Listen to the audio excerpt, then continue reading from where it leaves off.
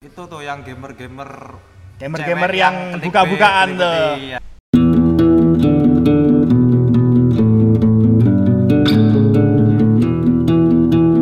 Halo, selamat sore.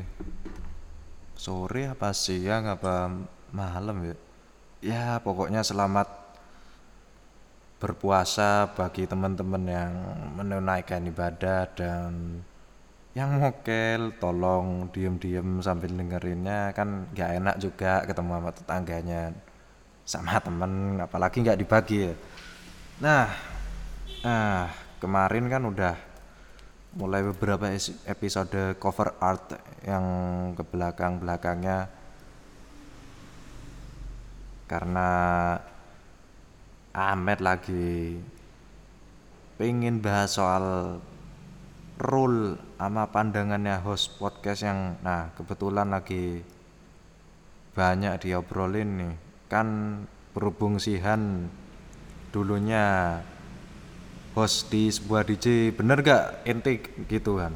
Berhubung yang expert ada di sini, Ane pengen ngobrol tanya-tanya sambil ya mungkin doi ada insight-nya buat podcast dan kedepannya gimana gitu. Sekedar sambil kita ngobrolin sejarahnya dulu nih. Jadi radio personality yang digeluti Om Han ini ternyata udah ada sejak 1930-an. Ya lebih tepatnya 35-an lah. Nawar dikit oleh Martin Block di radio WW di New Jersey. Sedangkan boyongan talk show personality-nya ada dari Joe Franklin yang saat itu jadi partnernya dan kemudian ngisi di WABC TV yang juga anak dari ABC Channel, dan akhirnya bisa berkembang sampai ada kayak ginian. Nah, Om Han, aneh mau nanya nih, pertama kali kan dulu ente ini dari STM ya kalau nggak salah. STM ke jurusannya agak luput nih di FISIP. Terus kemudian dari sono bisa kepikiran nyoba jadi DJ radio ini gimana? Oke, selamat malam. Kok malam bang? Saya kerasanya malam nih. Oh, iya nutup gorden soalnya ya. Gelap banget soalnya. Selamat dini hari buat yang dengerin ya. Menjawab pertanyaan dari saudara, siapa nama lu? Si Ahmed dilupain, ya Allah. Iya. Banget tanda ente. Serius, Met, serius. Menjawab pertanyaan si Ahmed, saya masuk STM, lalu Ke FISIP. masuk FISIP ya. Terus jadi penyiar radio itu nggak nyambung aslinya ya. Yang nggak nyambung pertanyaannya. Nggak ada maksud jadi penyiar radio nggak perlu lihat jurusan, Met. Jadi penyiar radio mah penyiar radio aja. Cuman kalau di hubungan internasional memang beruntunglah ada public relation ya. Ada kuliah public relation. Jadi adalah ilmu-ilmu tentang bagaimana cara untuk menghadapi publik atau menghadapi bagaimana, walaupun nggak diajarin ya di kelas kayaknya, how to public speaking ya.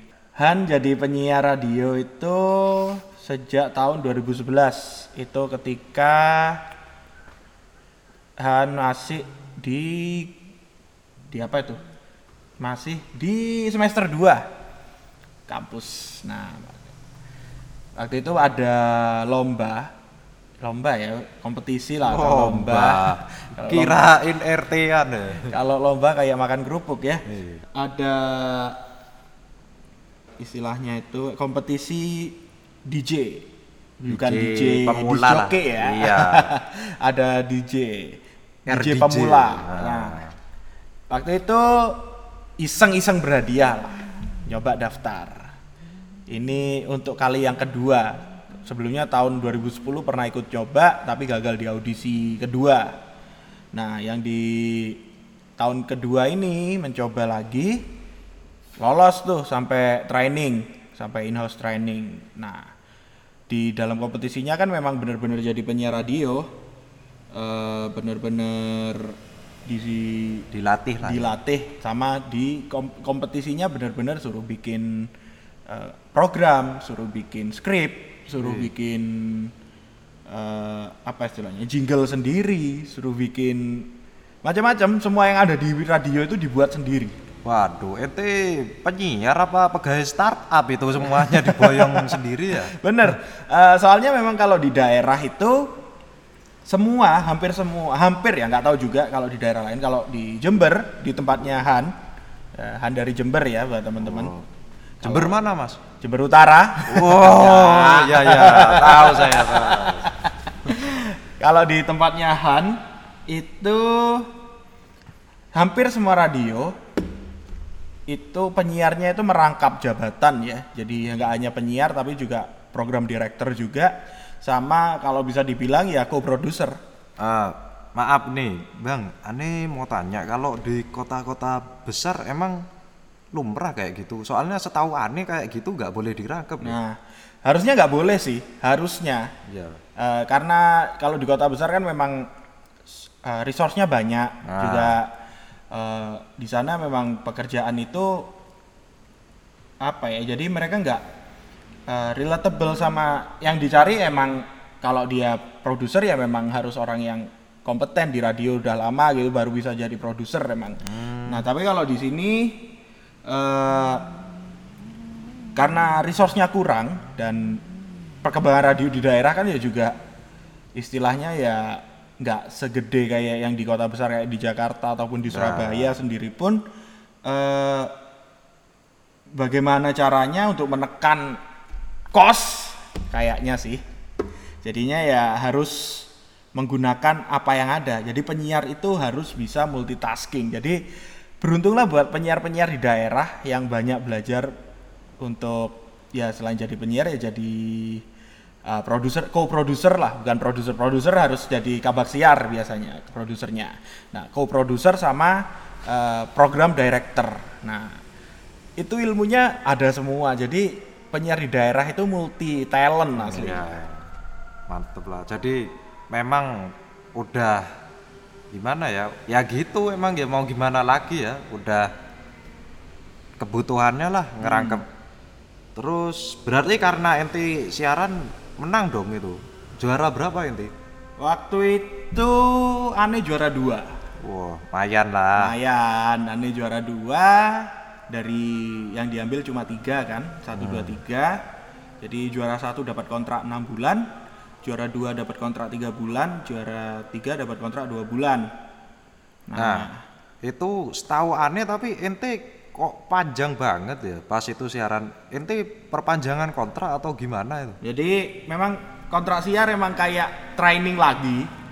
Jadi kamu mau jadi penyiar tetap atau out setelah itu kan terserah kabak siar. Ya. Nah, ternyata setelah 3 bulan evaluasi, kabak siar bilang oke, kamu lanjut.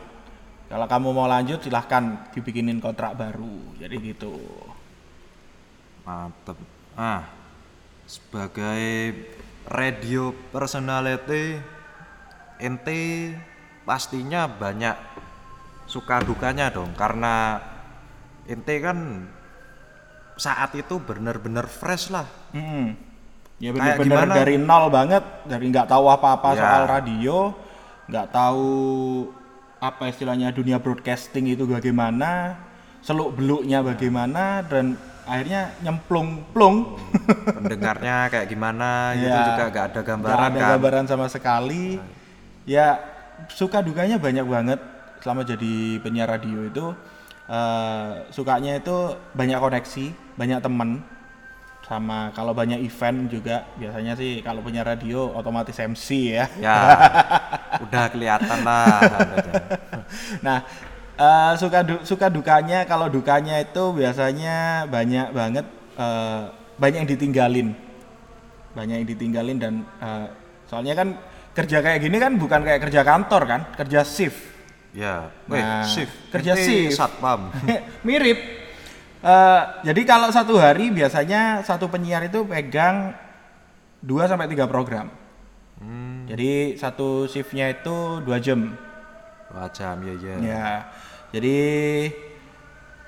siaran dari jam Han dulu pegang acara Korea-Koreaan ya, Korea, Jepang. Ya, lagu Korea sama lagu Jepang itu siaran jam 6 sore sampai jam 8 malam. Terus lanjut lagi siaran jam 2 pagi sampai jam 4 pagi. Nah, dukanya yaitu kalau sudah siaran pagi buta itu berangkat dari rumah jam 1, terus bener-bener jam 1 pagi dari rumah, pulang jam 4 sore, jam 6 malah langsung berangkat kuliah. Itu susah banget tuh buat teman-teman yang mungkin kuliah di UNED, terutama kampus-kampus humanoria. Sekalian pernah merasakan kuliah pagi ya, jam 6. Itu susah banget, apalagi buat Han yang gak tidur sama sekali. Harus bangun lagi, mandi, berangkat kuliah. Itu sangat duka sekali, dan akhirnya yang menjadikan nilai Han hancur. Oh, sampai segitunya deh. Iya. Ganggu kuliah lah berarti intinya ya. Lumayan mengganggu kuliah, cuma kalau dinikmati Ya enak aja sebenarnya. soalnya ada duit. Ya bener sih. Ya selain itu dukanya sih nggak ada ya, cuma kalau buat yang siaran malam sih rata-rata dukanya ya memang mengubah jadwal tidur akhirnya. Jadinya jadi semacam makhluk nokturnal lah kita. Apalagi yang radio tempat Han kerja dulu itu radio yang 24 jam, bener-bener 24 jam. Apalagi kalau penyiar selanjutnya setelah Han siaran nggak datang, mau nggak mau penyiar sebelumnya harus tanggung jawab. Ya enaknya ya bayarannya penyiar yang nggak datang itu diambil lah ya. Rezeki. Itu salah satu duka, tapi agak suka lah ya. Artinya capek dari jam 2 ke jam 4 sampai jam 6. Itu luar biasa, apalagi kalau di kampus dapat dosennya yang nggak boleh telat gitu. Aduh, nggak boleh titip absen, nggak bisa titip absen. Aduh, gitu. Kalau ngajari jelek. Itu paling susah itu. Nah, sukanya biasanya kalau acara yang pagi itu acara dangdut emang kan. Acara dangdut itu fan-nya rata-rata kan memang orang-orang hardcore ya, hardcore dangdut. Wih, hardcore kayak anak indie aja udah ada hardcore-nya. Jadi benar-benar kalau siapa sih yang dengerin radio jam 2 pagi kalau bukan orang terminal, orang pasar, terus yang punya warung, orang yang di warung. Nah, dari situ banyak temen akhirnya. Banyak sekali kayak tiba-tiba ada yang telepon gitu. Mas, di sana ada berapa orang? Gitu. Oh Bu, ini ada yang jaga, ada 2 orang. Terus yang siaran ini ada ini, terus ini ada Mas ini belum pulang. Oh ya Mas, ditunggu. 10 menit kemudian dapat makanan gitu. Wah, enak. Pernah satu banget. kali itu ibu itu punya acara di rumah, dia datang bawa tumpeng. Bayangin jam 2 pagi bawa tumpeng. Wah, itu motor. Belet, udah buka Bang. Nah, sukanya itu sih, banyak temen juga, apalagi kalau yang punya ibu-ibu gitu, yang hafal sama suara Han gitu, sampai di warung biasanya habis makan apa banyak gitu, gratis gitu, itu Waduh. sukanya itu. Ini yang dicari. Nah, itu yang paling suka. Duka apalagi ya? Banyak sih, sampai lupa sih, udah lama nggak siaran juga. Wah, itu. Ya, itu tadi sekilas udah dari radio sama suka duka ente. Nah, karena selepas dari radio ente sekarang mutusin ke podcast. Padahal ya Ani sendiri yang ngajak. Kan ente yang punya uang, Wan. Tapi gini, Ani juga milih karena emang background ente kayak gitu, dan ente memang sempat bilang ente mau bikin podcast. Nah, ceritain dikit dong, ente ya Ani ada pandangan sendiri, cuma buat yang pada dengerin coba deh ente ceritain pertama kali ente dengerin podcast sama bener-bener punya gambaran buat kesono itu gimana? Aneh, gue nih, saya. Gua gorengan 3 gua. Han ini seneng dengerin podcast. Ya, tahu podcast awal dari YouTube lah. Walaupun kalau YouTube kan sudah platformnya video kan, bukan sound kayak gini kan. Jadi tahu awal itu memang dari YouTube tentang podcast. Nah, Han itu pertama kali dengerin itu malah bahasan politik, kayak masalah politik US waktu itu kan paling banyak banget tuh podcastnya. Biasanya. Ya, dulu ada beberapa yang seneng Han dengerin. Han anak politik ya soalnya, jadi seneng banget kalau sudah dengerin podcast-podcast yang membahas tentang masalah politik internasional terutama. Ada beberapa itu lu mau kemana?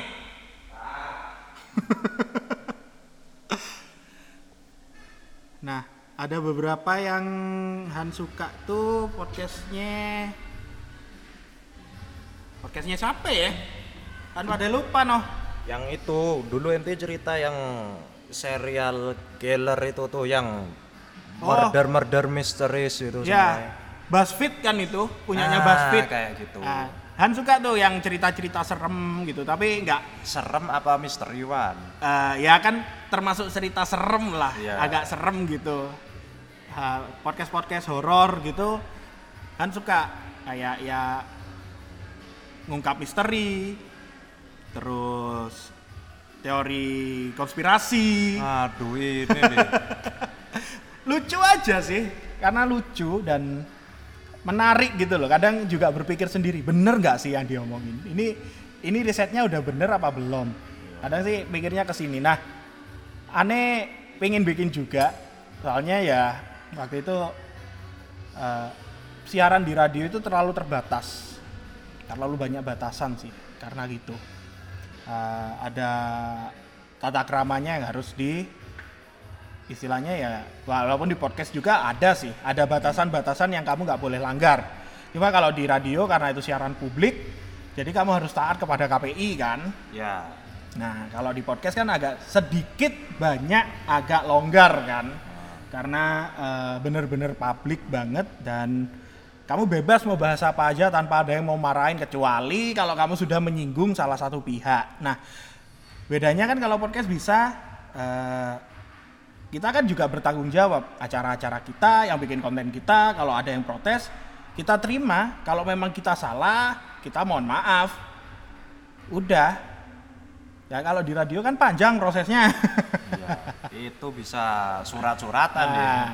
Kalau di podcast kan agak tanggung jawabnya langsung kan, nggak usah. Kalau memang kamu nggak suka, bilang aja nggak suka. Kalau bisa, kalau seumpamanya konten kita sudah terlalu istilahnya menjurus kasar, sara kan nggak mungkin kan? Enggak lah. Nggak mungkin ke sana. Apa juga.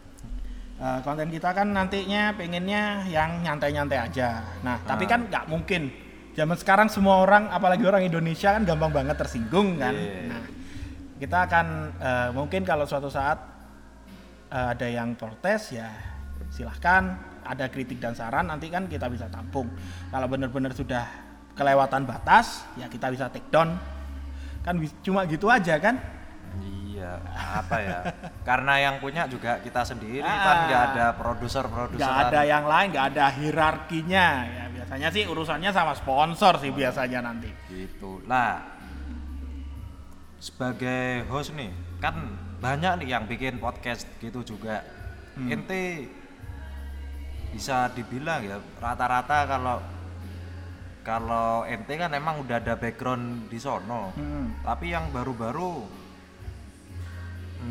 aneh nggak menghakimi, cuma kok menghakimi lagi, jadi nggak menilai negatif sih, cuma kan biasanya untuk yang kalau podcastnya bebas mungkin emang bebas dalam artian bebas hostnya, tapi ada batasannya lah. Bebas tapi nggak sevulgar itu kan. Nah kalau yang memang agak niatnya yang pada bikin podcast yang tersegmen, mereka kan biasanya nggak model kayak ente bikinnya. Kalau ente kan sistematis banget nih, dibikinin skrip terus Tapi memang benar, memandu. kalau yang benar kalau mau bikin podcast ya harus bikin skrip. Nah, iya, cuma jadi gini nih, menurut ente yang pertama nih mau tanyakan seberapa perlu dan penting dan seberapa perlu sih sebuah podcast itu punya host yang dedicated kayak yang ada di radio-radio sono. Nggak harus sih, karena semua orang juga pengen lah punya eksis kan. Nah, Cuma basic broadcast seenggaknya mereka harus punya. Jadi kalian nggak asal ngobrol aja gitu, ngomong gitu. Nah, ngomong sendiri pun kalau podcast ya, kalau kamu ngomong sendiri, usahakan bisa menarik orang untuk dengerin lah. Jangan nadanya flat gitu aja kan, orang dengerin ngantuk. itu dengerin Google Voice ya. Nah, kalian perlu lah yang namanya baca buku tentang broadcasting. Kalau buat kalian ya yang pengen jadi istilahnya podcaster ya, kalau pengen pengen punya podcast dan pengen bersiaran, berbroadcast ini kayak kembali zaman radio, cuma sudah mulai online aja ya, udah mulai modern kan. Ini aslinya kan sama, kaidahnya juga sama. Nah, intinya cuma satu, belajar aja. Kalian juga harus bisa podcast, intinya kan apalagi kalau dunia podcast ini segmentednya juga masih baru dan orang-orangnya yang dengerin juga masih sedikit, segmented banget. Gak semua orang dengerin podcast kan, malah yang dengerin podcast hanya orang-orang di kota besar malah. Nah, basic broadcast seenggaknya kalian harus tahu lah.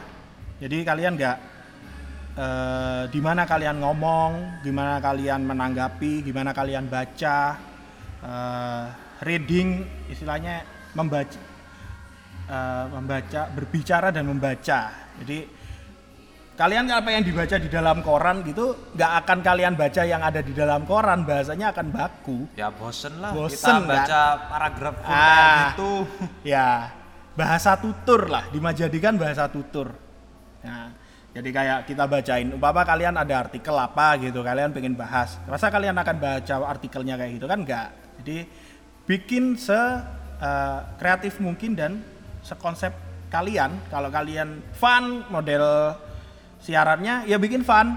Kalau kalian acara misteri ya dibikin serem.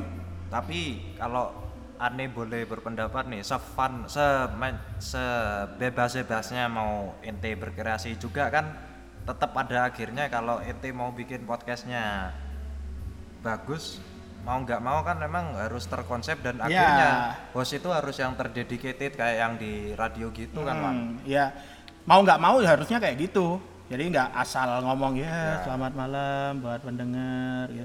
Radio kayak gitu cuma RRI. RRI sekarang aja nggak kayak gitu, udah mulai mau agak fun sedikit. Inilah ya mereka mulai menyesuaikan dengan milenial lah. Dengan zaman sekarang. Walaupun ya kalau yang siaran penyiar-penyiar yang udah senior banget ya biasanya masih kayak gitu, soalnya mereka juga udah ada pendengarnya kalau yang udah senior biasanya. Nah, kalau buat yang baru, kalau kamu kayak gitu ya Han nggak ngejudge ya, cuma Han sendiri aja sebagai penyiar kadang kalau ngomong biasanya sih paling susah kalau sendiri itu biasanya takutnya kan ini boring nggak sih, ini orang-orang kalau dengerin Han gini ngantuk nggak sih, mau ada yang dengerin nggak 10 menit 15 menit. Nah, tantangannya kan gitu. Orang kalau biasanya kan dengerin radio 5 menit awal. Nah, kenapa dulu di radio itu ada, kalau radio kan memang intinya musik kan. Opening awal itu nggak boleh lebih dari 2 menit. Nggak ini ya, kalau aneh kagak salah baca karena nggak komersial banget lah ya segitu. Jadi opening awal cuma opening, bener-bener opening, ngomongin siapa penyiarnya, acaranya apa, request di mana, terus ini lagu-lagu apa yang diputerin, sudah itu selesai puter lagu. Kan yang buat narik kalau radio dulu kan yang buat narik para pendengar lagu-lagunya kan. Sebagai besar memang lagu-lagunya. Nah, podcast ini kan agak beda, kalian dituntut untuk ngobrol kan, dituntut untuk ngomong. Soalnya kalian kalau menaruh musik bakal di take down.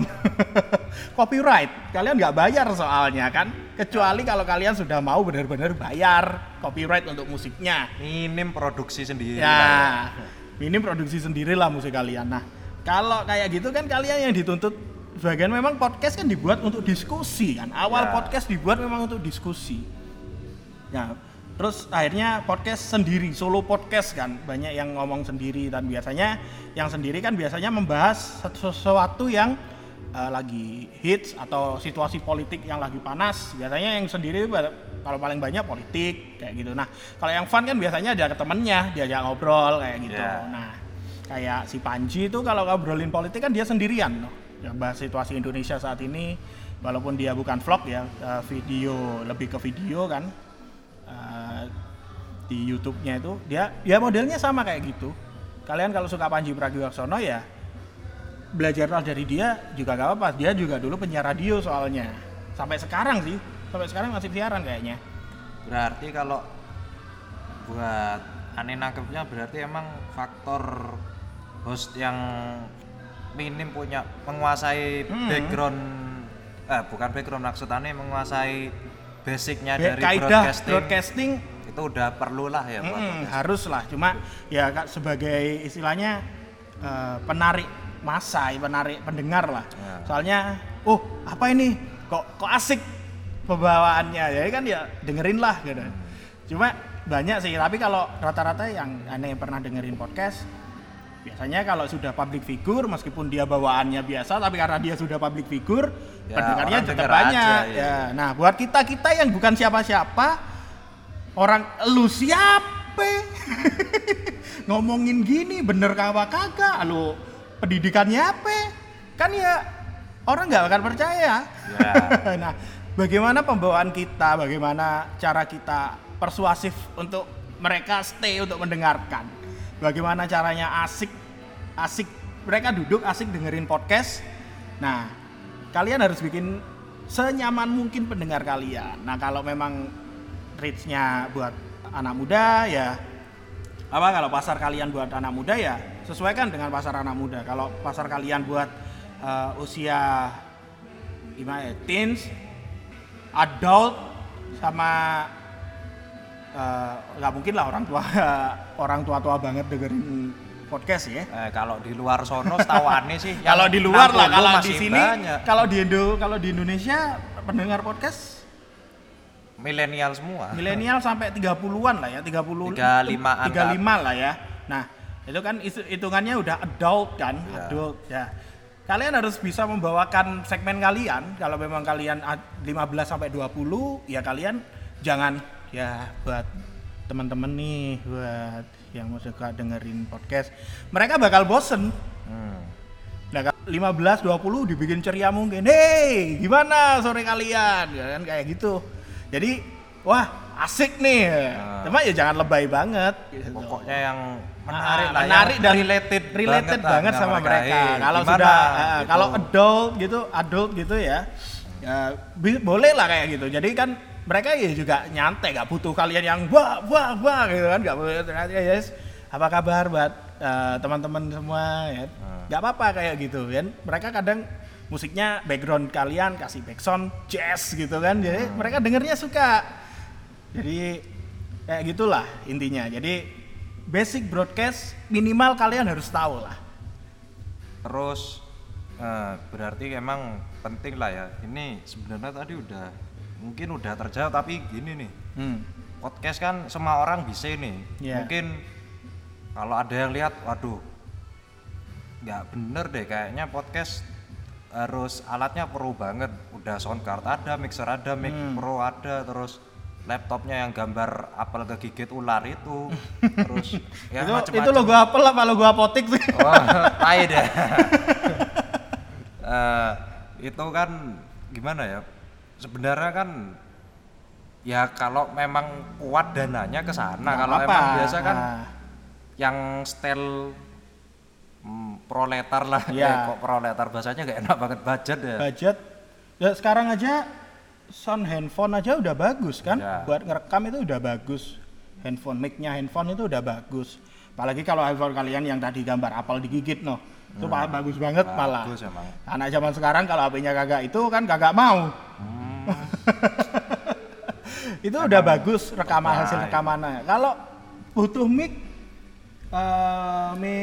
apa itu yang pentil-pentil kecil-kecil itu mic apa? Pentil clip on gitu udah bagus hasilnya.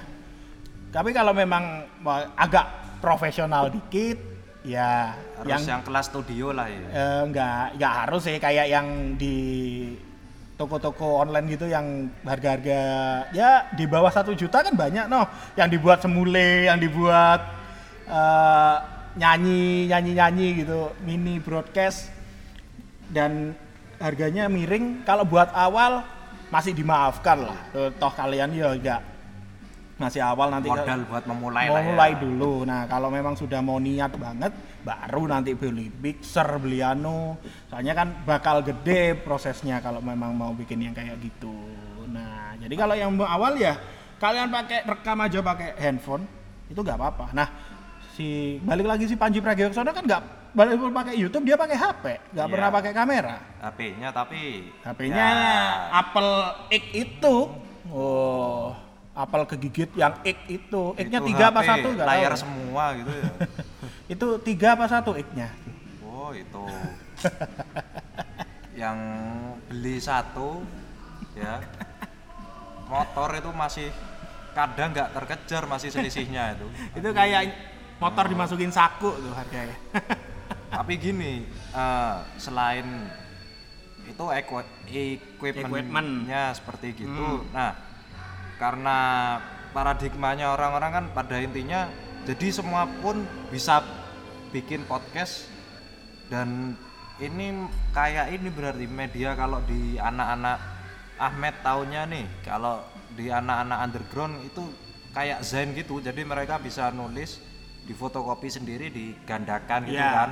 Nah karena bisa diperbanyak gitu, orang-orang kadang waduh bikin podcast ini berarti nggak usah jaga kualitas kayak yang tadi itu, kayak bikin skrip terus ada konten quality. Bahkan ya kalau Ane kan dulu kerja di kantor di Jakarta itu modelnya sampai ada reach-nya berapa, engagement-nya berapa, terus key message sama goal-nya. Waduh, pertama kali ini apaan nih? Ane disuruh jadi sales itu.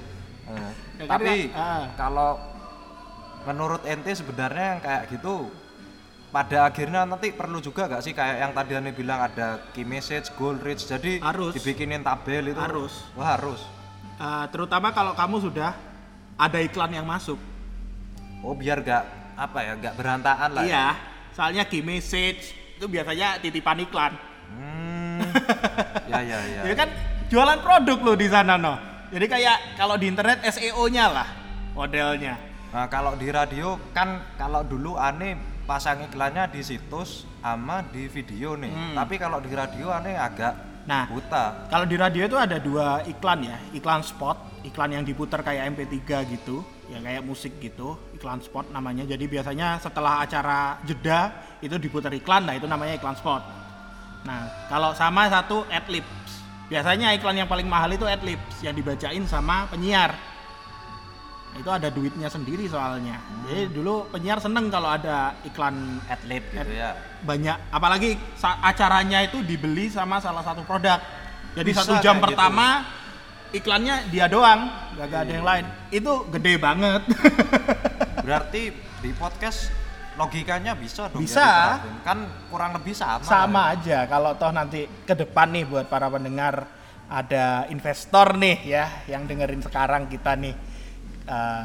Mau naruh iklannya ke kita kasih, kita taruh di sana juga bisa.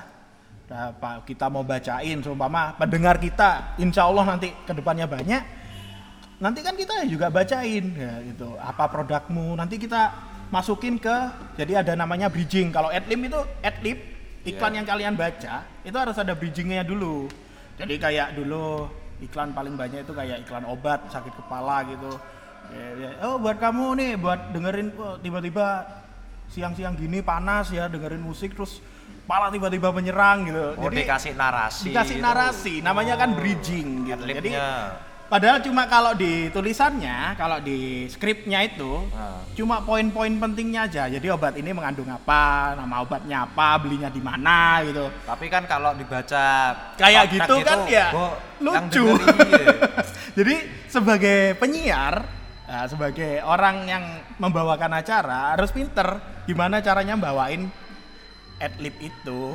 Nah, di situ kalau di radio duitnya dari situ. Berarti karena memang bener podcast medianya indie lah ya. Tapi kalau emang udah iklan, kesimpulannya harus bener-bener ditata. Iya. Konten quality harus. Soalnya iklan kan mereka kan jualan, bukan lu ngapain ngobrol gak jelas gue pasang di tempat lu. Ya. Jadi nggak gitu malah. Jadi buat teman-teman nih yang pengen nganu ini apa ya? Yang pengen bikin podcast, boleh lah kalian di awal seneng-seneng gitu, gak terstruktur, gak terapa, cuma bakal capek sendiri. Ya mungkin banyak yang bilang kita emang podcast gak dari meskipun gitulah ya, tapi kalau kalian apa sih yang gak di advertising kan? Jenuh, kalian bakal jenuh tiba-tiba ngomong hari ini ngomong apa ya, kita ngomong apa. Nah, kalau kita punya skrip, kita punya segmen, kita punya apa istilahnya ya, wadah sendiri, hari ini kita mau bahas ini, dan rapi pencatatannya, pasti kalian tiap hari ada ide-ide baru yang ini persis kayak bos Ane nih Wan. Jadi bos Ane dulu bilangnya juga gitu, kalau udah dibikin tabelnya gitu emang dia tujuannya supaya kita gak bingung gitu. Iya, pasti ada yang diposting lah tiap ada istilahnya ya, patokannya lah istilahnya ya. Oh ya udah ini udah dibahas ini, jadi kan gak bakal keulang lagi kan. Yang penting itunya kan jangan sampai keulang lagi. Ini gak kelihatan, oh ini udah dibahas, berarti kita cari yang lain. Nah intinya dari itu juga gitu, dan memudahkan kalian untuk aku minggu depan mau bahas ini deh, ditulis dulu apa yang kalian mau bahas gitu. Jadi nggak asal ngomong aja gitu modelnya.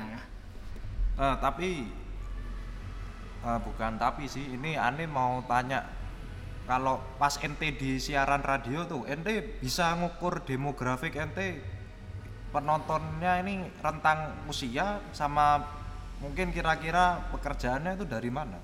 Kan dulu belum internetnya belum model media kalau sosial. Zaman dulu ngitungnya tuh dari penelpon sama yang SMS. Nah itu ente bisa tahu gimana kan kalau cuma SMS? Nah nomor 2 sama acaranya, gak mungkin kan duluan bawain acara K-pop yang dengerin ibu-ibu di pasar. Ya, masuk akal. Gak mungkin kan Hana bawain acara chart musik yang panjang kayak gitu yang dengerin orang-orang jaga malam gitu. Ya. Kan kayak kelihatan dari situ kan, kalau acara musik 40s top 40 lah. Nah, top 40 kan ya pasarnya udah jelas. Jadi kita lihat pasarnya kan udah jelas dari acara yang kita bawain. Jadi pangsa pasarnya usia range segini sampai segini. Oh ini acara top 40s, acara musik-musik barat, musik-musik. Tapi Babang Ani umurnya 50 masih seneng top 40. Nah, tapi kan enggak, sebagian besar enggak. Jadi kan mereka cuma masuk minoritas. Jadi kan memang kita kalau bikin acara kan di awal ditanyain, pasarmu siapa? Kamu mau jaring siapa? Itu di awal sudah. Kan untuk lihat hype-nya, kita hitung tiap hari yang telepon berapa, yang SMS berapa hari ini. Karena tiap hari kita harus bikin laporan. Wih, ente kayak kerja kantoran. Iya, jadi penyiar itu nggak cuma datang duduk ngomong, ada laporannya. Jadi saya siaran jam segini sampai jam segini. Hari ini siarannya ada trouble nggak? Mixer nggak ada trouble kayak gitu. Nggak ada trouble. Terus datang tepat waktu, nggak terlambat. Bukannya kalau yang mixer ada trouble atau enggak, Aneh nggak tahu ya. Cuma bukannya itu lebih dari laporan teknisi. Nah, kalau di Jakarta, kalau di balik lagi kayak tadi. Soalnya penyiar yang megang. Jadi Han itu jadi penyiar di daerah itu seneng. Soalnya kalian bakal diajarin mixing. Banyak ilmunya. Iya, bakal diajarin mixing, bakal diajarin caranya bikin acara, bakal diajarin caranya bikin skrip sendiri. Jadi multi talent, malah penyiar yang di daerah itu bagian besar malah multi talent. Kalau benar-benar diterapkan. makanya ketika mereka pindah ke nama yang lebih besar gitu Iya. udah kagak bingung lagi. Iya, jadi kadang yang dari daerah itu seneng malah. Nah, Wah, etosnya udah bagus. Malah nggak dibikin. Biasanya kalau yang dari daerah kan kalah, kalau di kota besar kan milihnya kan sudah artis yang udah public figure kan. Nah, kalau di kota besar biasanya sebagian besar ngelamarnya malah jadi produser, malah jadi program director, ngelamarnya lebih ke tempat yang itu. Jadi buat penyiar-penyiar daerah ya, semangat. nah, setelah jadi podcaster nih, ya Ani juga kan podcast sih.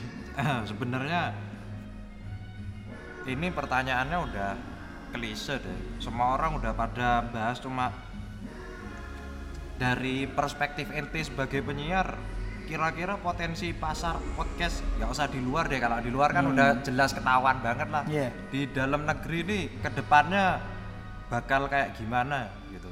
Menurut aneh sih kedepannya pasarnya bakal bagus sih. Lihat kondisi media sosial zaman sekarang. Orang kan juga malas sekarang bawa radio. Iya sih kalau Di mobil juga kadang orang kan males. Di mobil aja orang sudah kagak dengerin radio, MP3 player, flash disk gitu bawa musik. Nah, di kota besar sih masih ada yang nyetelin Prambors sama Nah, Hard Rock.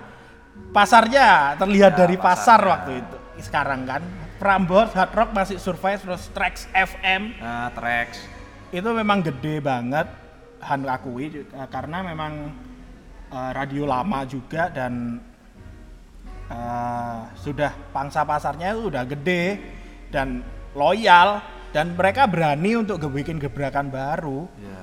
Nggak hanya jadi radio frekuensi apa istilahnya AM FM kan, mereka juga sudah masuk ke internet radio. Ya. Nah, kalau pasar podcast, menurut aneh sih bakal rame ke depannya, bakal banyak persaingannya.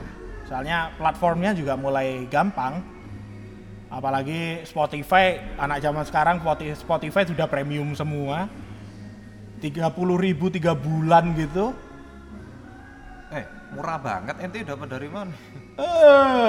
Kok 30.000, 50.000 3 bulan. Aneh dapat tuh. Nah, ketermudahan istilahnya ya platform, terus ketermudahan bagaimana kamu membuat podcastnya itu pakai HP pun kamu udah bisa, dan keeksisan orang semakin lama pengen jadi eksis itu makin banyak. Kayaknya pasar podcast juga persaingannya bakal ketat juga nanti ke depan. Entah ya, enggak. Han juga bukan peramal juga ya. Jadi tapi kalau lihat pangsanya sih lumayan sih ya. Tapi kalau buat di Indonesia sendiri kan kadang kayak gitu, musiman orang Indonesia. Tapi kalau ya musiman ya, tapi aneh sendiri kalau lihat sih aneh kan nonton di Twitch tuh ada namanya segmen apa ya, just talk atau pokoknya isinya bicara doang deh. Dan itu streaming ngobrol doang laris. Jadi menurut Ana kalau di sini orang-orangnya kan Ana lihat tiap hari milenial makin kesini mereka makin talkative sebanget mereka itu. Nah, kalau kayak gitu kan interaksi jadinya kan jatuhnya. Jadi kayak live streaming kan modelnya. Nah, kalau podcast kan kita record nih. Gimana caranya buat kamu bikin interaktif, buat walaupun kamu nggak live, gimana caranya kamu bikin interaktif? Ya media sosial. Karena interaksinya ya di situ kita bisa tahu reach sama engagement ini siapa aja kan dari sana. Media sosial dari mana lagi? Kecuali kalau kita live, kita kan kelihatan berapa yang streaming kan. Kita bisa kelihatan dari situ. Nah, gampang deh nanti suatu saat kita live deh. Waduh, itu kalau perlu live-nya yang agak besar deh. Kalau ukuran ente kayaknya speed agak masuk deh. Nanti deh, gampang deh. Kalau udah banyak pendengar kita bakal live ya. Banyaknya ini berapa? Di atas 10.000 gitu. Wah, terlalu munafik, terlalu muluk itu 10.000 aja lah, ya. 11.000 lah ya. Jangan. 1.000 lah cukup. Ya kan nggak ada salahnya kita berandai-andai Wan. Yeah, Siapa tahu cuma diridoi ya, kan ya. 10.000 elu sape. Balik lagi kita mau dapat 10.000 elu sape. Nah, itu tadi potensinya ya karena mulai banyak public figure yang udah tertarik bikin lah. Ya dari Raditya Dika sendiri kan sudah bikin walaupun ada video dan audionya juga kan dia bikinnya. Tapi kalau buat Ana sih jujur nonton videonya ya memang kadang Ani pengen nonton video cuma kalau udah podcast Ani lebih bisa konsen hanya denger audionya aja. Iya, soalnya kalau video kan kita lihat visualnya jadinya. Nggak bisa kan? multitasking lah nggak ya. bisa mereka bahas apa sih kan. Nah kalau podcast yang sound kan kita hanya dengerin gitu, kalian sambil tiduran, sambil ngapain kan, sambil makan kan nggak keganggu konsentrasi apalagi kalian. Kalau udah video bintang tamunya yang itu tuh yang gamer-gamer yang buka-bukaan tuh. Iya. Kalian nggak bakal dengerin apa yang diobrolin, kalian bakal lihat yang lain soalnya. Saya lihat soundcard-nya. Soalnya saya suka mic-nya. Bagus, saya suka soundcard-nya apalagi tombol hitamnya itu. Padahal nggak ada knob gain-nya, volume tapi ente bisa kelihatan. Waduh. Kadang ada agak gede noh. Bentar daripada nanti kena sensor ya. Nih. Lanjut kalau podcast kan cenderung bebas nih. Zaman sekarang kan ente tahu dikit-dikit kita ngomong agak gini ya bisa kalau nggak diciduk diciduk kalau nggak diciduk dipersekusi. Iya, kalau nggak kena report. Nah, kalau kena report pastilah ada report ya. Jangan kaget nanti kalau orang pasti kena ada report gitu, pasti ada lah. Ya saya penyiar radio sendiri juga sering dulu ditegur orang gitu ya.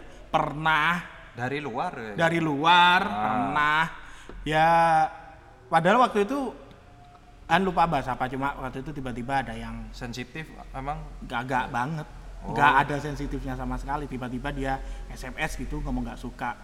Nah ketika Han ngomong ke Kabak Siar, ternyata orang itu semua penyiar di SMS gitu semua. Kurang kerjaan deh. Lagi buang pulsa. Semua penyiar di SMS gitu semua. Nah dari situ akhirnya ya belajar agak nahan sama lihat siapa yang SMS. Memang orang nggak penting juga ya ngapain digubris. Kalau kita merasa nggak selama nggak ada bukti kita melakukan pelanggaran gitu ya, omongan apa gitu kalau benar-benar ada buktinya dan kita menyinggung gitu kan, kita bisa minta maaf. Terus sama minta maaf dan semua yang meskipun kita disomasi pun kan kita nanti masih ada hak jawab, kita ada semua itu nanti ya kita akan kasihkan. Kalau tersinggungnya di mana, bagian mana yang tersinggung, kita minta maaf. Ya nggak apa-apa lah minta maaf nggak bayar ini. Ya kalau dia pengen permintaan maaf ya kita minta maaf. Nggak ada salahnya orang minta maaf, kecuali dia datang minta uang gitu. Uangnya siapa? Kali habis menang sayembara. Kalau dia minta tuntutan maaf ya minta maaf, nggak ada salahnya. Cuma minta maaf ini ya udah, jadi haters will be hate lah istilahnya gitu. Nah itu yang haters enggak, maksudnya kalau lihat iklimnya sih menurut ente dengan situasi kayak gitu ya berarti kira-kira pandangan Ani mau tahu podcast genre apa sih yang bisa laris di sini dengan iklim yang sebenarnya kalau di luar sono kan orang juga sedikit-sedikit gampang tersinggung lah gitu. Kalau di Indonesia jangan bahas politik deh, kalau istilahnya belum paham banget dan pasar kalian anak muda. Waduh, padahal yang kayak gitu biasanya menarik. Padahal menarik banget kan, cuma iklimnya yang masih belum bisa. Dikit-dikit disenggol ya. Udah agak Han dulu sering di media sosial niatnya meluruskan bahwa ini loh yang benar gini. Tetap disalahin dan bahkan pernah ditanya, kamu tahu apa masalah politik? Ya udah Han tanya dan jawab, saya ada sarjana politik, Pak. Itu kan ada. Ya kadang orang kan cuma tiba-tiba ngejudge kamu tahu apa tanpa tahu background, padahal tinggal klik bionya kan kelihatan, padahal di sana aneh pajang noh, mahasiswa apa? Visip. Bachelor Degree of International Relation loh. Nah, kan tulisannya International Relations, man. Bukan nggak ada sosiopolitik di situ. Mungkin orang-orang salah ngertiin. Ya orang nggak pernah baca kan gitu. Oh. International Relation, hubungan internasional, bahas hubungan, apanya yang dihubungin. Padahal kan ya kalau kata ya memang bener sih, balik lagi kurangnya literasi orang-orang di Indonesia menjadi salah satu penyebab besarnya orang-orang yang kayak gitu. Nah, aneh nggak setuju itu Wan. Kalau dibilang kurang literasi, coba ente lihat mereka sekarang bacaannya Wattpad, habis itu baca Wattpad bacaannya fanfic ya. Iya, lo kan ada literasinya kayak. Wan, aneh ngomong literasi itu bukan ente baca novel. Literasi kan banyak, ensiklopedia, buku-buku ya. Jangan kalian baca komik mulu lah, jangan novel mulu, jangan Dilan mulu lah yang dibaca, jangan Teen Lit mulu. Banyak buku-buku yang lain toh. Gak bosen sih, cuma kalau kalian mau membaca, gak akan bosen. Kalau sudah punya basic baca, gak akan bosen. Han dulu awal suka baca novel, suka banget baca novel, tapi semakin ke belakang semakin senang baca, semakin istilahnya ya makin penasaran dengan buku-buku yang lain. Nah kalau masuk perpustakaan gitu udah apa aja Han buka, sampai kadang fisika kuantum yang nggak tahu apa-apa, Han buka bukunya. Sama kayak aneh tuh Wan. Aneh dikit-dikit bacanya ayat-ayat cinta. Ya membaca lah, Iqra. Nah kan udah ada perintahnya tuh buat yang muslim kan, Iqra, bacalah, bukan cuma satu ayat aja. Jadi pahamilah dulu, jangan asal ngomong dulu kayak gitu. Jadi boleh komen, boleh, gak ada yang ngelarang. Undang-undang kita pasal 28 ya, kebebasan berpendapat, hak asasi manusia kan. Ya. Orang bebas untuk berbicara, berpendapat. Nah kadang kan kita takutnya kena undang-undang ITE sekarang. Undang-undang ITE itu yang agak menjadi momok buat para konten kreator digital. Nah, di situ batasannya di situ aja sih. Cuma kalau UU ITE selama kita nggak bahasnya sara, kita nggak menghina orang, kita nggak ngomongin orang sampai parah gitu. Ya kalau ngomongin orang-orangnya di depannya terus orangnya nggak marah kan ya nggak apa-apa. Iya. Ya, jadi ada batasnya lah buat konten kreator digital. Mungkin batasan kalian ada di undang-undang ITE. Berarti genrenya kalau genre, politik tadi udah. Kalau politik kurang inilah ya. Kalau politik fine, oke, nggak apa-apa kalian mau pengen bahas politik. Tapi mungkin kan politiknya yang masih agak safe, kayak mungkin cuma bahas inti pentingnya doang gitu ya. Kayak pilpres gini, bapaknya bahasnya tentang kita jangan bias, jangan terlalu bias ke 02 atau 01 kalau kayak sekarang kan. Iya, tapi sekarang walaupun kita nggak bias, jatuhnya ya kena judge juga sih. Nongkrong di tempat yang nomor 1 dihina, nomor 2 dihina. Jangan nongkrong di tempatnya deh. Jangan nongkrong di tempatnya deh. Kita nongkrong sama teman kita yang terang-terangan dukung 01 deh. Kita sudah dianggap dukung 01. Kita nongkrong sama teman kita yang terang-terangan dukung 02, kita dianggap 02, kan bingung tuh.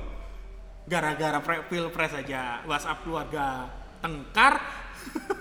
Banyak kasusnya. Jadi kalau di luar politik nih, berarti kalau ente bilang yang paling masuk mungkin kalau aneh tebak nih mungkin yang edukatif, kayak di luar kan banyak yang kayak edukasi psikologi, medis, mungkin gitu bisa. Tapi kalau psikologi, medis ya harus bawa yang ahli dong. Masa ya, ente lulusan apa mau ngomong psikologi, ngomong medis? Kan dilihat dari background ente. Kalau ente backgroundnya bakul lonta, bakul. Pulaan. Kalau ente backgroundnya penjual karpet, ya ngomongin karpet. Kalau ente backgroundnya orang hukum, baru bisa ngomongin hukum. Nah, aneh kan ada lah background politiknya, boleh lah kayak kan aneh ngomong politik. Tapi kan nggak lantas inti mau ngeritik presiden emang inti lulusan FISIP. Nggak gitu kan juga. Ya aneh kan lulusan FISIP. Loh enggak, iya buat inti buat yang lain. Nggak harus kan, cuma kalau udah mau ke teknikal ya, mau detail lah ya. Lebih detail.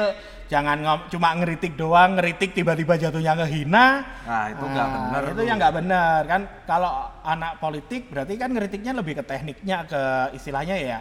Ada apa kan bisa di satu-satu presiden ini kurangnya di ini, harusnya pakai ini, kan yang anak politik lebih paham kayak gitu. Nanti kita akan kumpulin anak-anak politik, kita bakal kasih masukan buat presiden yang terpilih nanti. Boleh kan? Boleh.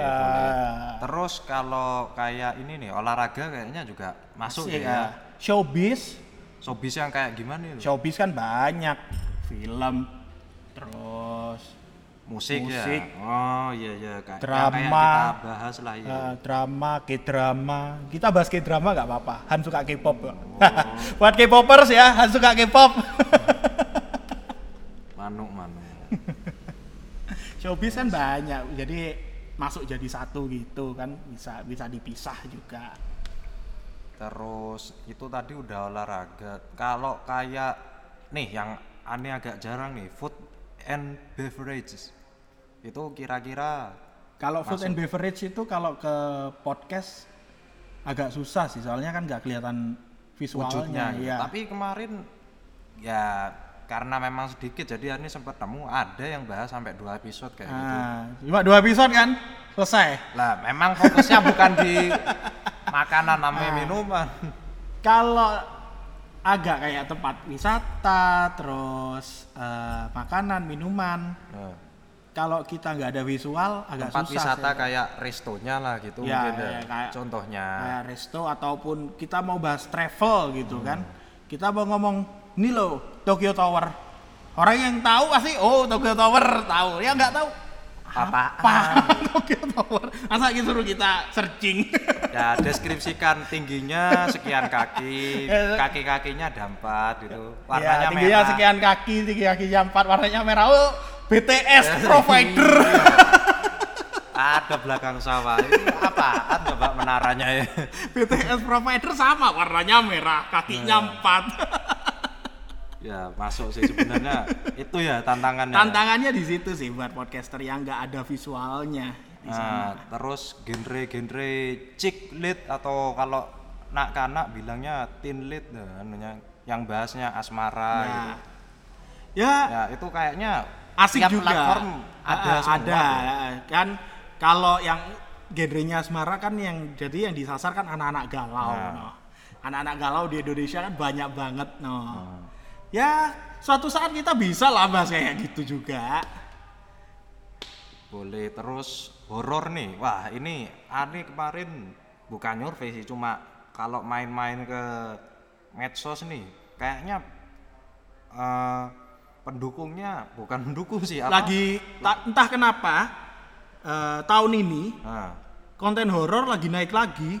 Nah, itu kalau ente di kota besar kayak aneh kemarin nih belum genep 6 bulan, kalau kumpulan kayaknya anak-anak milenial makin kesini makin skeptis deh kalau aneh liatin. Tapi demografik buat pendengar genre horor, bukan horornya masih ini ya yang kelenikan, bukan yang kayak serial killer horornya gitu, horor asli gitu.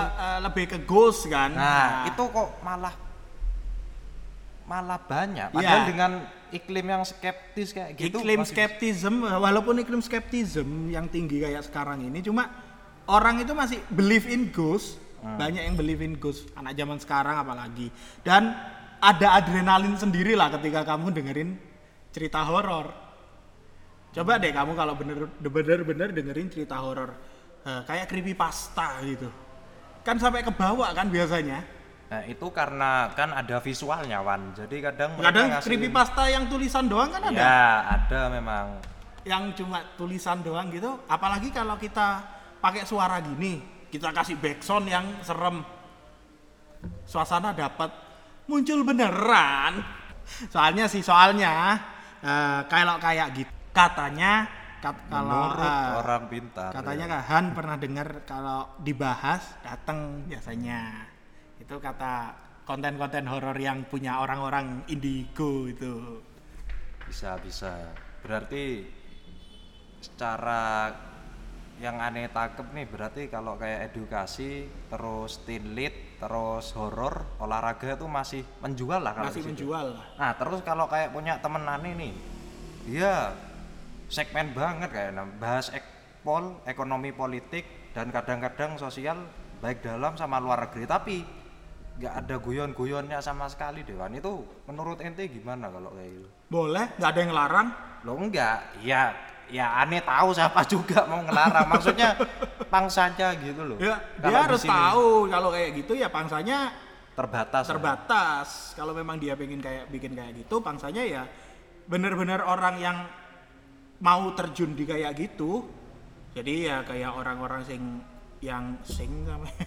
jadi kayak orang-orang yang ya mungkin nggak sempat baca koran tiap pagi. Kan pangsanya jadi usianya jatuhnya ke 25 tahun ke atas jadinya. Tapi denger-denger nih Wan, yang kayak gitu malah bener nih sedikit ya. Mungkin katakanlah kalau kayak cheat lead tadi itu bisa mungkin follow ya, contoh deh 10.000 pendengar. Kalau yang ekonomi politik, ekonomi internasional yang segmen banget ini mungkin cuma 1.000, tapi nih di antara 1.000 itu kata dia kalau emang beneran diniati justru yang 1.000 ini kalangan orang-orang yang agak powerful kalau kata dia, yang duitnya muter terus tuh. Soalnya kan ente tahu sendiri lah orang yang baca koran sekarang orang yang gimana. Orang yang mau lihat berita ya istilahnya ya benar-benar berita gitu, bukan berita abal-abal. Tiap hari mau update berita lah istilahnya, kan kelihatan orangnya kayak gimana. Jelas orang yang sudah mapan, udah dewasa, kalau enggak ya benar-benar orang yang kerja di bidang itu juga, politikus atau para peneliti kayak gitu kan. Jadi walaupun sedikit ya mereka orang yang ada di kekuasaan, biasanya ada orang-orang yang punya apa istilahnya ya, punya duit lah, punya duit, kekuasaan, dan mereka itu nanti bisa jadi nih kalau prediksiannya ya ente bahas ciklit misalnya, pasti itu demografisnya perlahan ketika ini gambaran pikiran aneh kalau udah 22 tahun ke atas mereka bakal berhenti dengerin ente, dan beda ketika mereka umur masih 18 dengerin ente kan. Tapi kalau orang kayak gitu mau minim deh 6-7 tahun ke depannya pasti masih tetap dengerin, karena menurut Ani bakal impactnya itu ke bisnis mereka kan. Sama kan bisnis juga dinamis kan, nggak bisa. Susahnya juga kita harus update tiap harinya. Ya benar. Soalnya kan kalau dia sudah mau jatuhnya ke sosial politik dan lain-lain, dia harus seenggaknya seminggu ada 2-3 konten. Bahkan kalau misal nih tiba-tiba dia nanam falas tuh ada di negaranya yang jadi titiknya di AS, tiba-tiba AS ngeluarin breaking news, hari itu juga harus ngeluarin konten juga. Kalau dia benar-benar mau terjunnya di situ, ya konsekuensinya di sana. Jadi ya ada update apa harus diupdate kalau pengen tetap dapat pendengar. Tapi pasti ladang iklannya lebih apa ya? Mungkin kelihatannya kecil, paling satu episode cuma 1 iklan, tapi bisa jadi mungkin itu gede yang iklan kan, bisa kayak gitu kan, karena mereka udah tahu targetnya orang-orang kayak gini. Nah, bisa kayak gitu, dan ya itu capeknya ya kamu bakal terus ada berita apa bikin konten, ada berita apa bikin lagi, bisa satu hari 2 konten bisa itu kalau tiba-tiba terjadi perubahan. Wah gila, itu udah kesel banget deh kayaknya. Mereka ngumpulin data terus harus nulis data, harus bikin yang bener. Belum lagi tiba-tiba kamu sudah tulis, udah mau bawa, udah mau terbit, muncul berita baru yang ganti. Itu susahnya. Memang ya ekonomi lah dinamis. Ekonomi, ya. politik Pasti gejolak. pasti dinamis banget, nggak akan pasti. Kecuali kalau kita yang bahas kayak yang santai showbiz gitu kan nggak akan, istilahnya mau berganti ya susah juga kan. Kalau musik ya musiknya udah keluar ini mau diganti gimana? Berarti bisa di sini cuma ya itu ya harus apa ya, pangsanya jelasnya kecil sih kalau di sini. Tapi kecilnya ya itu tadi ya, kecilnya orang berduit ya dilihat aja mampu 6 bulan apa enggak. Kalau enggak harus 6 bulan tolak ukurnya kan? Biasanya sih tolak ukur orang dengerin 3 bulan aslinya. Itu kalau di radio gitu. 3 bulan itu ada evaluasi masih. Oh ya. Jadi ya biar tahu kepanjangan juga kan ngukurnya ya. Kalau memang nggak ada yang denger, terus iklan nggak ada yang masuk di acara itu, selesai kan berarti bungkus.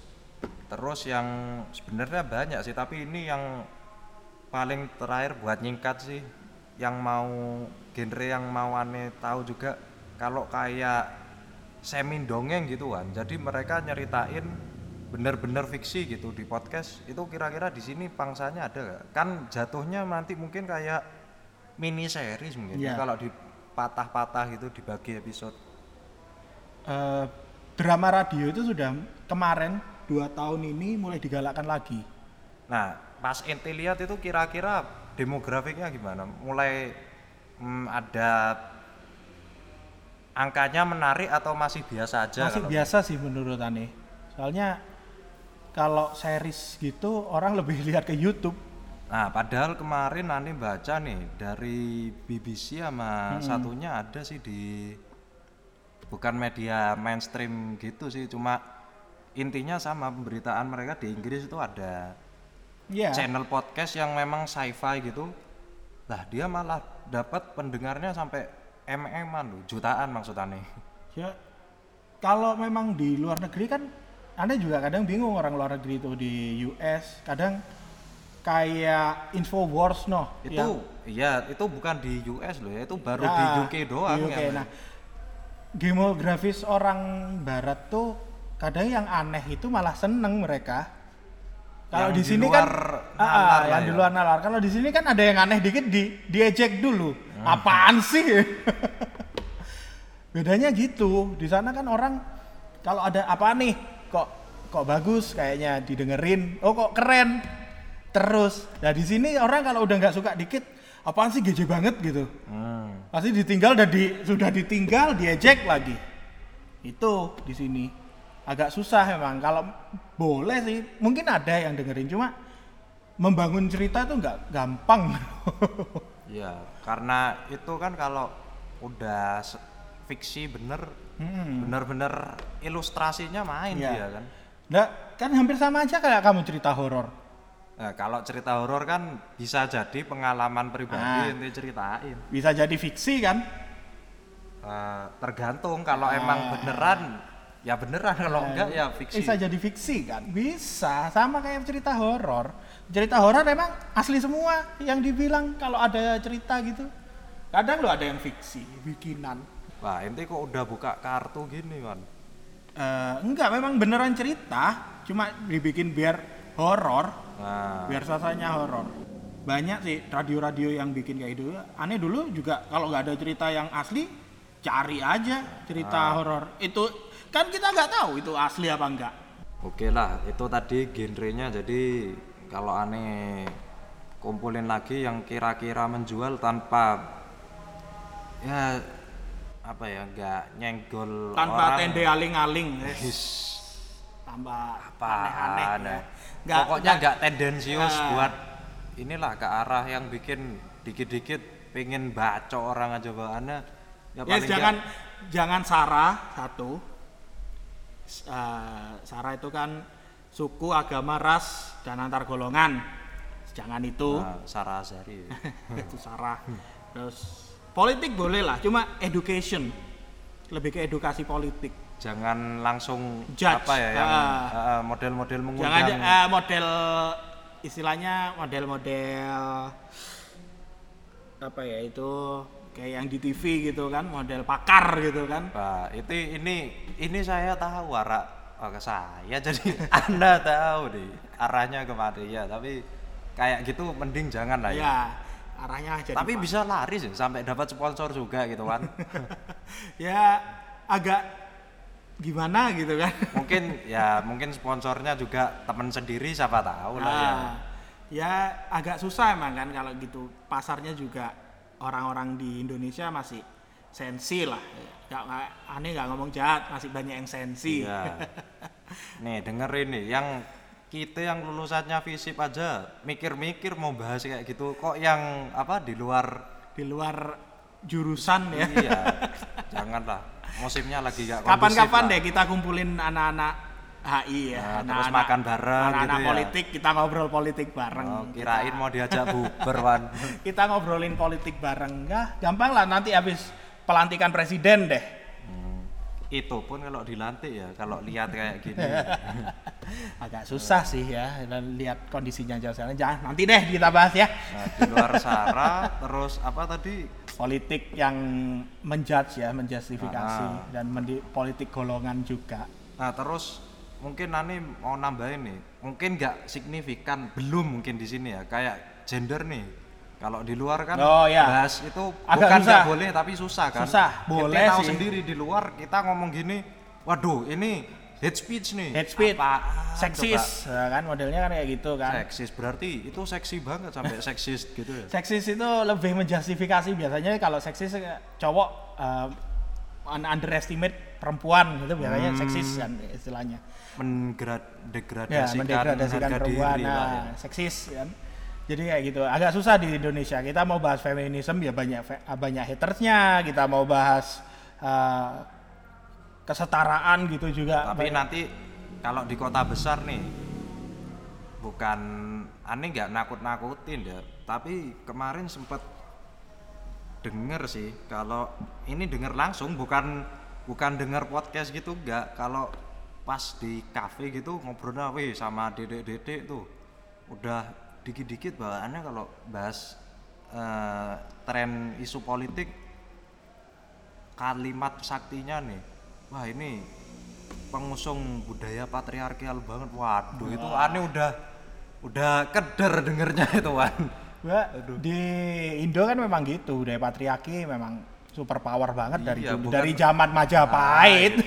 Apalagi aneh yang diharapkan. Aduh, ente tahu sendiri lah gimana kesetaraan Cuma di sono. Kesetaraan kan emang aslinya ya butuh lah kita untuk mengedukasi lah biar teman-teman kita yang istilahnya yang cewek-cewek juga, mereka juga punya suara, jangan ditinggal aja. Sebagai cowok juga harus mau lah mengerti ya suara para wanita-wanita ini. Cuma ya kalau takut juga sih Han untuk bahas kayak gini, soalnya agak susah iklimnya di Indonesia. Sedikit-dikit kayak kemarin banyak kasus seksual harassment gitu kan, agak rancu untuk gimana untuk membahasnya kan. Gimana cara membahas seksual harassment yang tidak menyinggung, agak susah zaman sekarang kan. Iya. Aneh dapat gambarannya itu. Aduh, gimana? Bagaimana cara membahas seksual harassment untuk tidak menyinggung aja sekarang agak susah. Jadi ya boleh lah nanti, seumpama nanti ada teman-teman dari yang kalau narasumbernya teman-teman feminisme gitu, atau teman-teman pengusung kesetaraan gender gitu, ataupun nanti teman-teman LGBT pun yang pengen ngobrol juga oke, kita kasih wadah juga. Inti nggak takut dicap pendukung gitu? Enggak. Aneh intinya cuma satu. Aneh nggak dukung, kayak aneh tidak mendukung tapi aneh tidak menolak. Aneh di tengah. Itu kalau kata orang-orang yang keras berarti ente ini dong munafikun. Kalau bahasa kaum aneh lah. Pasti dibilang munafik. Pernah Han dulu dibilang gitu, kamu suatu saat harus memilih. Kalau saya pasti gak memilih, kan hak saya. Kayak kemarin kasus golput, wah, kan ya, banyak bilang golput Kan itu hak toh. Golput itu bukan kamu nggak datang, golput itu kamu datang ke TPS tetap datang. Cuma kamu putuskan kamu milih atau enggak kan ya terserah ente, bukan? Yeah. Lu kan nggak usah ikut-ikut gue, kan terserah aneh mau milih atau enggak kan ya terserah aneh. Kemarin sampai diisukan apa yang bukan diisu sih sudah keluar bahwa golput orang yang menyebarkan golput bakal dipenjara. Golput yang bener itu bukan golput, nggak atene nyoblos aku, nggak mau nyoblos aku. Itu beneran Wan, golput di penjara. Orang kemarin itu sempat orang yang bukan orang yang golput, orang yang mengkampanyekan golput. Oh intinya kalau misal nih, Ana ngajak ente buat Wes gak usah milih, gak usah budal, bisa dipidana ente. Kemarin sempat kayak gitu. Nah tapi kan golput bukan berarti kamu golput kamu diem di rumah, itu bukan golput, males namanya. Golput itu tetap datang, tetap ke TPS, tetap datang, tetap nyoblos. Entah yang kamu coblos logo KPU kan terserah ente. Itu golput kamu tetap datang. Intinya orang yang golput, soalnya golput itu pilihan. Ketika kamu Han kemarin sempat istilahnya nggak ada pilihan lagi gitu loh. Ya. Ini siapa? Kenal aja kagak kan? Aneh kemarin milih itu berdasarkan hati nurani, maksudnya beneran nurani. Aneh kagak tahu yang mana ini. Kayak gitu. Jadi balik lagi kalau ngomongin podcast ya, aneh kalau sudah teguh di situ dan kan kita nyiapin wadah bukan mendukung kan? Kita hanya menyediakan wadah, mereka pengen berbicara, mereka berhak. Orang Indonesia pasal 28 kan, kebebasan berbicara, berpendapat, hak asasi manusia. Ya sudah, kalau mereka pengen bicara kita dengerin. Berarti inilah gender mungkin bukan. Kalau kita mau bahas pantangan, gender, bukan pantangan, cuma kita harus bawa orang yang paham. Ya, selain orang yang paham, paling enggak ketika kita yang bahas, paling enggak kita nggak dukung bukan kalimatnya nggak enak banget, nggak dukung maksudnya nggak kita agak mensuperioritaskan yang agak susah. Kita dua-duanya cowok soalnya. Kalau kita bahas gender tapi harus ada satu cewek. Kalau nggak ada dua cewek juga yang ikut bahas. Jadi ketemu tengahnya di mana. Kalau kita dua-duanya cowok agak Han juga ngaku sendiri sih sebagai cowok kan egonya gede banget. Kan jadinya gitu, jadi bener-bener harus balance. Berarti gender tadi dalam kutip harus ada istilahnya counterpartnya lah. Pada kalau bahasa kerennya ada partner in crime-nya lah kalau kita bahas gitu. Harus ada cewek juga yang paham masalah gender juga. Jadi apa yang kita bahas nanti ya kita tulis dulu. Ini kamu bahas ini, kamu tersinggung nggak kira-kira? Kalau kita bahas ini, nanti kedepannya kalau kita ada narasumber, kita bikin kayak gitu. List pertanyaannya kita kasihkan dulu. Mas, dari pertanyaan ini ada yang tersinggung nggak? Ada yang nggak boleh ditanyain nggak? Kalau nggak ada kita nggak tanyain. Kalau ya silahkan kalau enggak ya ada yang mau dimasukin lagi, nggak ada yang mau ditambahin lagi gitu kan. Jadi gampang jadi gitu biar nggak menyinggung istilahnya. Oke, jadi aneh lisin berarti dari list nih podcastnya paling nggak pantangannya no politik, maksudnya politik, panas politik, yang bikin debat, politik identitas ya nggak boleh, politik yang terlalu ngejudge banget nggak boleh. No sara pastilah, no sara itu pasti. No judi, no seks. Kok kayak jadi layanan telepon ya? No sara ya, pasti no sara. Jangan deh, kalau sara itu memang parah. Judi. Ya nanti kok kalau Andi ngomong judi jadi tertarik Wan. Nanti kalau yang togel-togel. Nah, nanti kalau ada yang iklan dari itu gimana?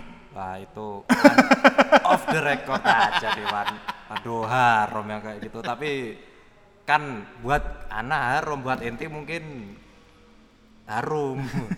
Ya sudah, enggak. Kalau gitu kita batasin aja. Terus jelas ya nanti kita tulis gede-gede Nusara ya. Terus politik boleh lah kita education, cuma politiknya lebih ke education aja. Kita bahas politik ke edukasi. Lalu apalagi kalau bahas yang isu sensitif ya nosek tadi itu kayak padahal itu ya iklannya kalau layanan telepon ya cuma isu sensitif maksudnya, kayak LGBT, terus feminism, terus patriarkism, harus ada partnernya, ada orang yang diajak ngobrol. Jadi jangan ngobrol berdua gini, ya kan? Harus ada orang yang diajak diskusi. Jadi kalau bahas feminism ya kita harus bawa orang feminism, bawa cewek. Oh sama ini nih man, aneh baru kepikiran tapi etik gini ada sih di luar cuma nggak tahu ya.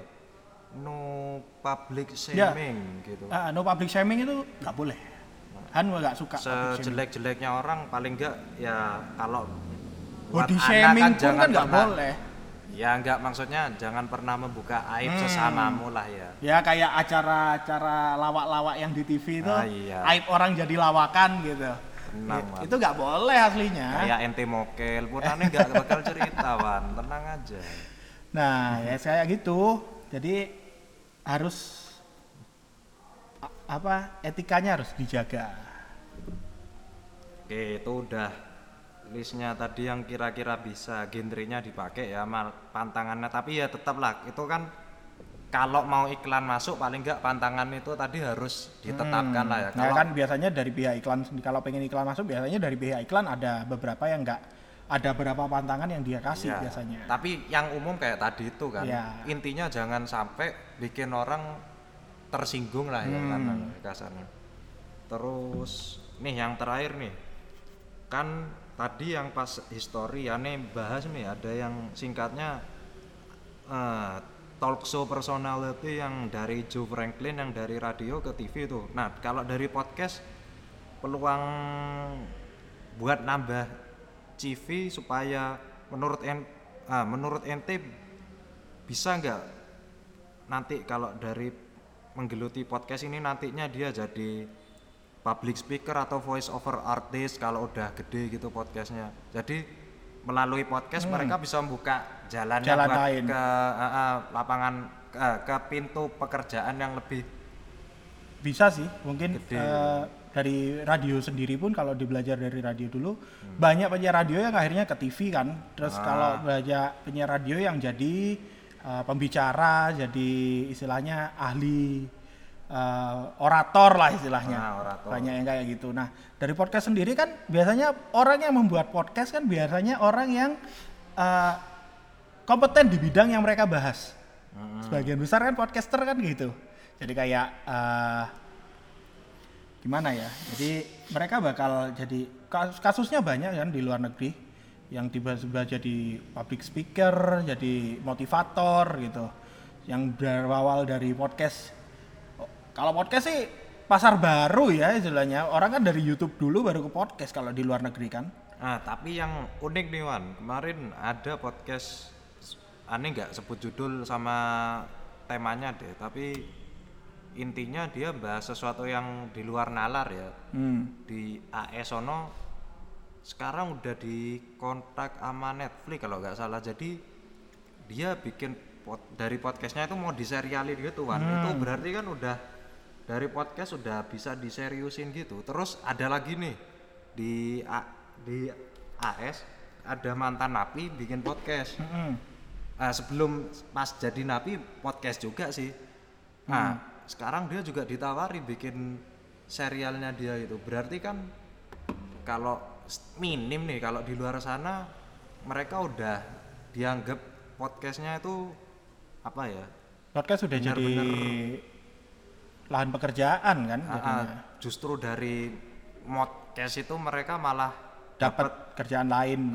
Kan berarti bisa lah ya kalau di sini. Mungkin kalau memang diseriusin dan banyak yang dengerin kamu, banyak yang istilahnya banyak yang dengerin podcast kita, toh nanti kan juga kepikiran kita mau bakal apa.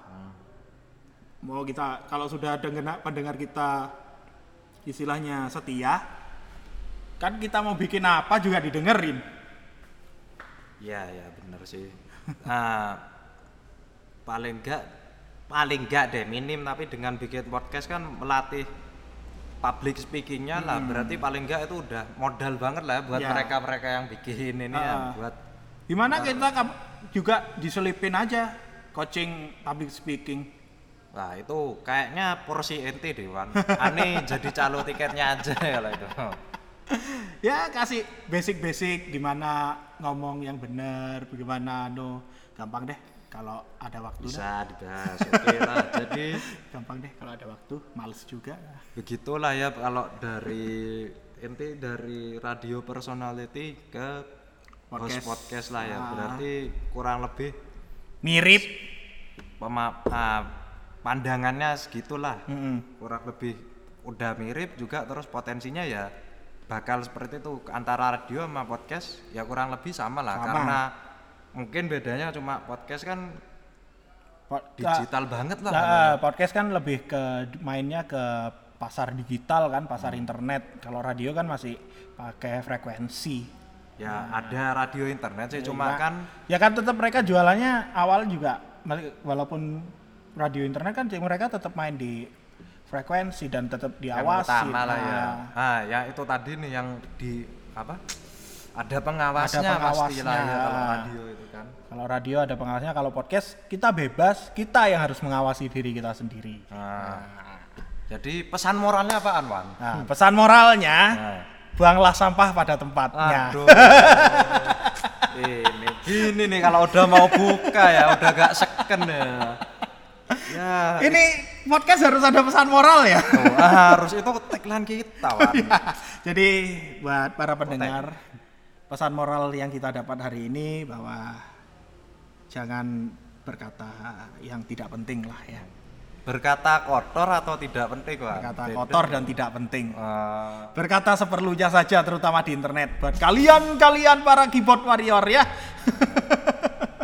Itu bilang keyboard warrior, hati-hati tuh. HRD sekarang lihatnya sosmed. Iya, nah itu kalian kalau yang punya sosmed, yang pengen kerja, hati-hati ya.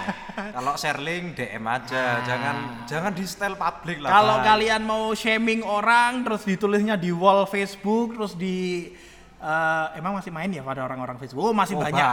Masih banyak. Terus di Twitter gitu tulis, hati-hati. Aduh, apalagi Twitter itu, isinya share link semua sekarang. Orang-orang HRD tuh nontonin media sosial kalian. Apalagi kalau udah apa tadi public shaming deh. Terus ketahuan suka nyinyirin orang, hati-hati. Jadi buat para keyboard warrior dijaga dia deh. Tulis aja di notepad gitu ya kalau mau menghina orang gitu. Dilihat-lihat sendiri, disimpan-simpan sendiri ya. Oke deh, gitu aja. Oke, capek terima kasih Om Han. Jadi Ane Ahmed di sini mohon pamit. Maaf kalau Ane ada salah-salah kata, dan buat yang mau mokel ataupun yang udah buka sekarang atau mau sahur terserah ente. Ane juga mau makan habis ini ya. Makasih banget. Terima kasih.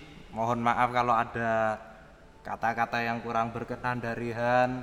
Kalau dari ente kayaknya ente nggak ada kata-kata. Banyak ente. Ya, sampai jumpa lagi di episode berikutnya ya. Waalaikumsalam.